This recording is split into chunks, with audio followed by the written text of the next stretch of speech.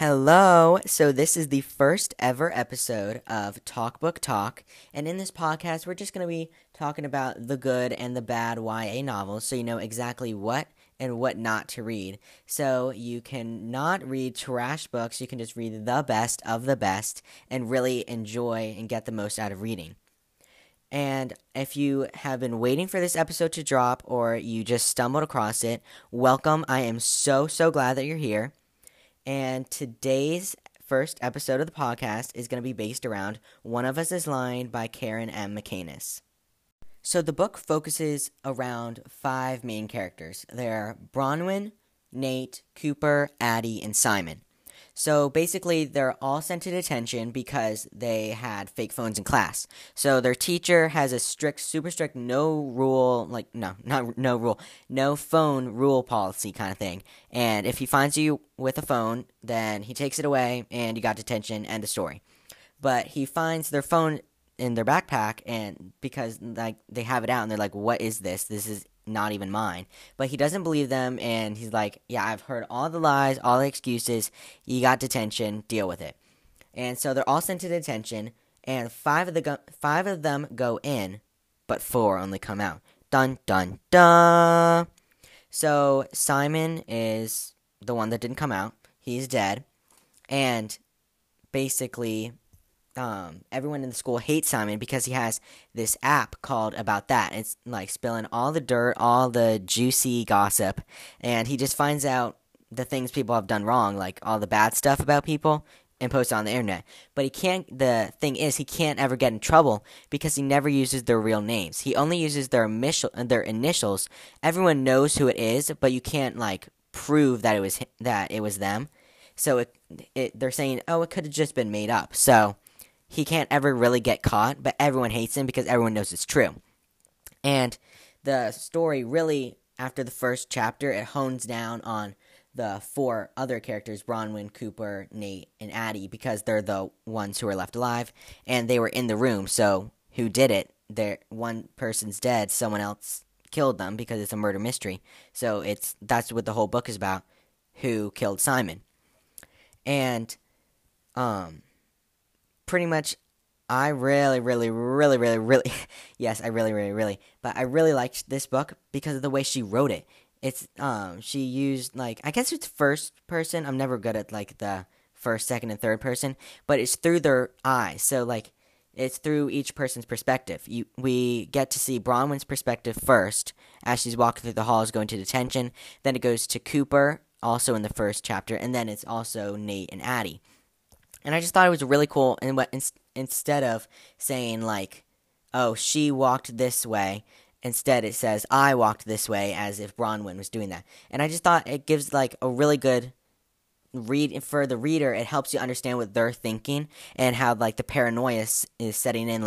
Ooh, is this person bad or is this other person bad? Instead of just saying she thought of this of that person. So I just think it makes it more realistic, and you can kind of relate to how they feel like you're there because it's written in the first person instead of the other. Something I noticed in all the reviews on the internet when people were saying what they thought about the book is a lot of people were saying it was like The Breakfast Club, and I kind of get it now because they all go into detention just like in The Breakfast Club, and Bronwyn is the brains, Cooper is the athlete, and Nate is the criminal. Addie is the princess because she's pretty much just focused about prom and that kind of stuff and not really anything in her future. And then there's Simon. Simon I don't really think relates to The Breakfast Club very well in comparison to all the other characters, but I just thought that was wow, I never really even thought of that, but it's kind of similar to the movie. I mean, obviously, Breakfast Club didn't feature murder and all that, but it's very similar in that way.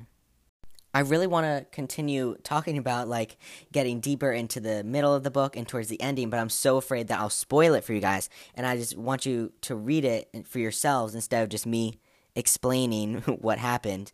So instead of that, I'm going to read you the first 2 pages of the book to give you a little taste, a little flavor of it, and hopefully you like it.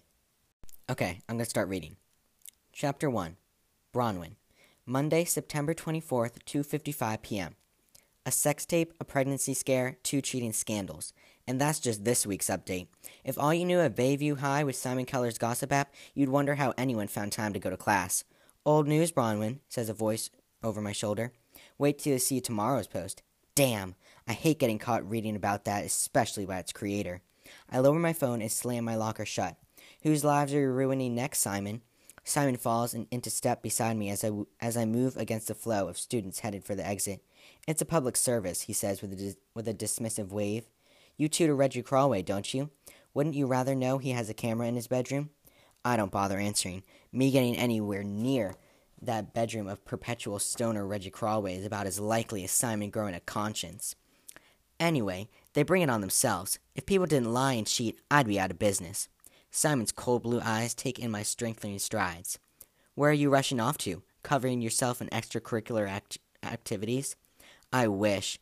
As if to taunt me, an alert crosses my phone. Mathlete practice, 6 p.m., Epcot coffee. Followed by a text from one of my teammates. Evan's here. Of course he is. The cute mathlete, less of oxymoron than you might think, seems to only ever show up when I can't. Not exactly, I say. As a general rule, and especially lately, I try to give Simon as little information as possible. We push through green metal doors to the back stairwell, a dividing line between the dinginess of original Bayview High and its bright air new wing. Every year, more wealthy families get priced out of San Diego and come 15 miles east to Bayview, expecting that their tax dollars will buy them a nicer school experience than popcorn ceilings and scarred linoleum. Simon's still on my heels when I reach Mr. Avery's lab on the 3rd floor, and I have to turn my arms crossed. Don't you have someplace to be? Yeah, detention, Simon says, and waits for me to keep walking. When I grasp the knob instead, he bursts out laughing. You're kidding me. You too? What's your crime? I'm wrongfully accused, I mutter and yank the door open.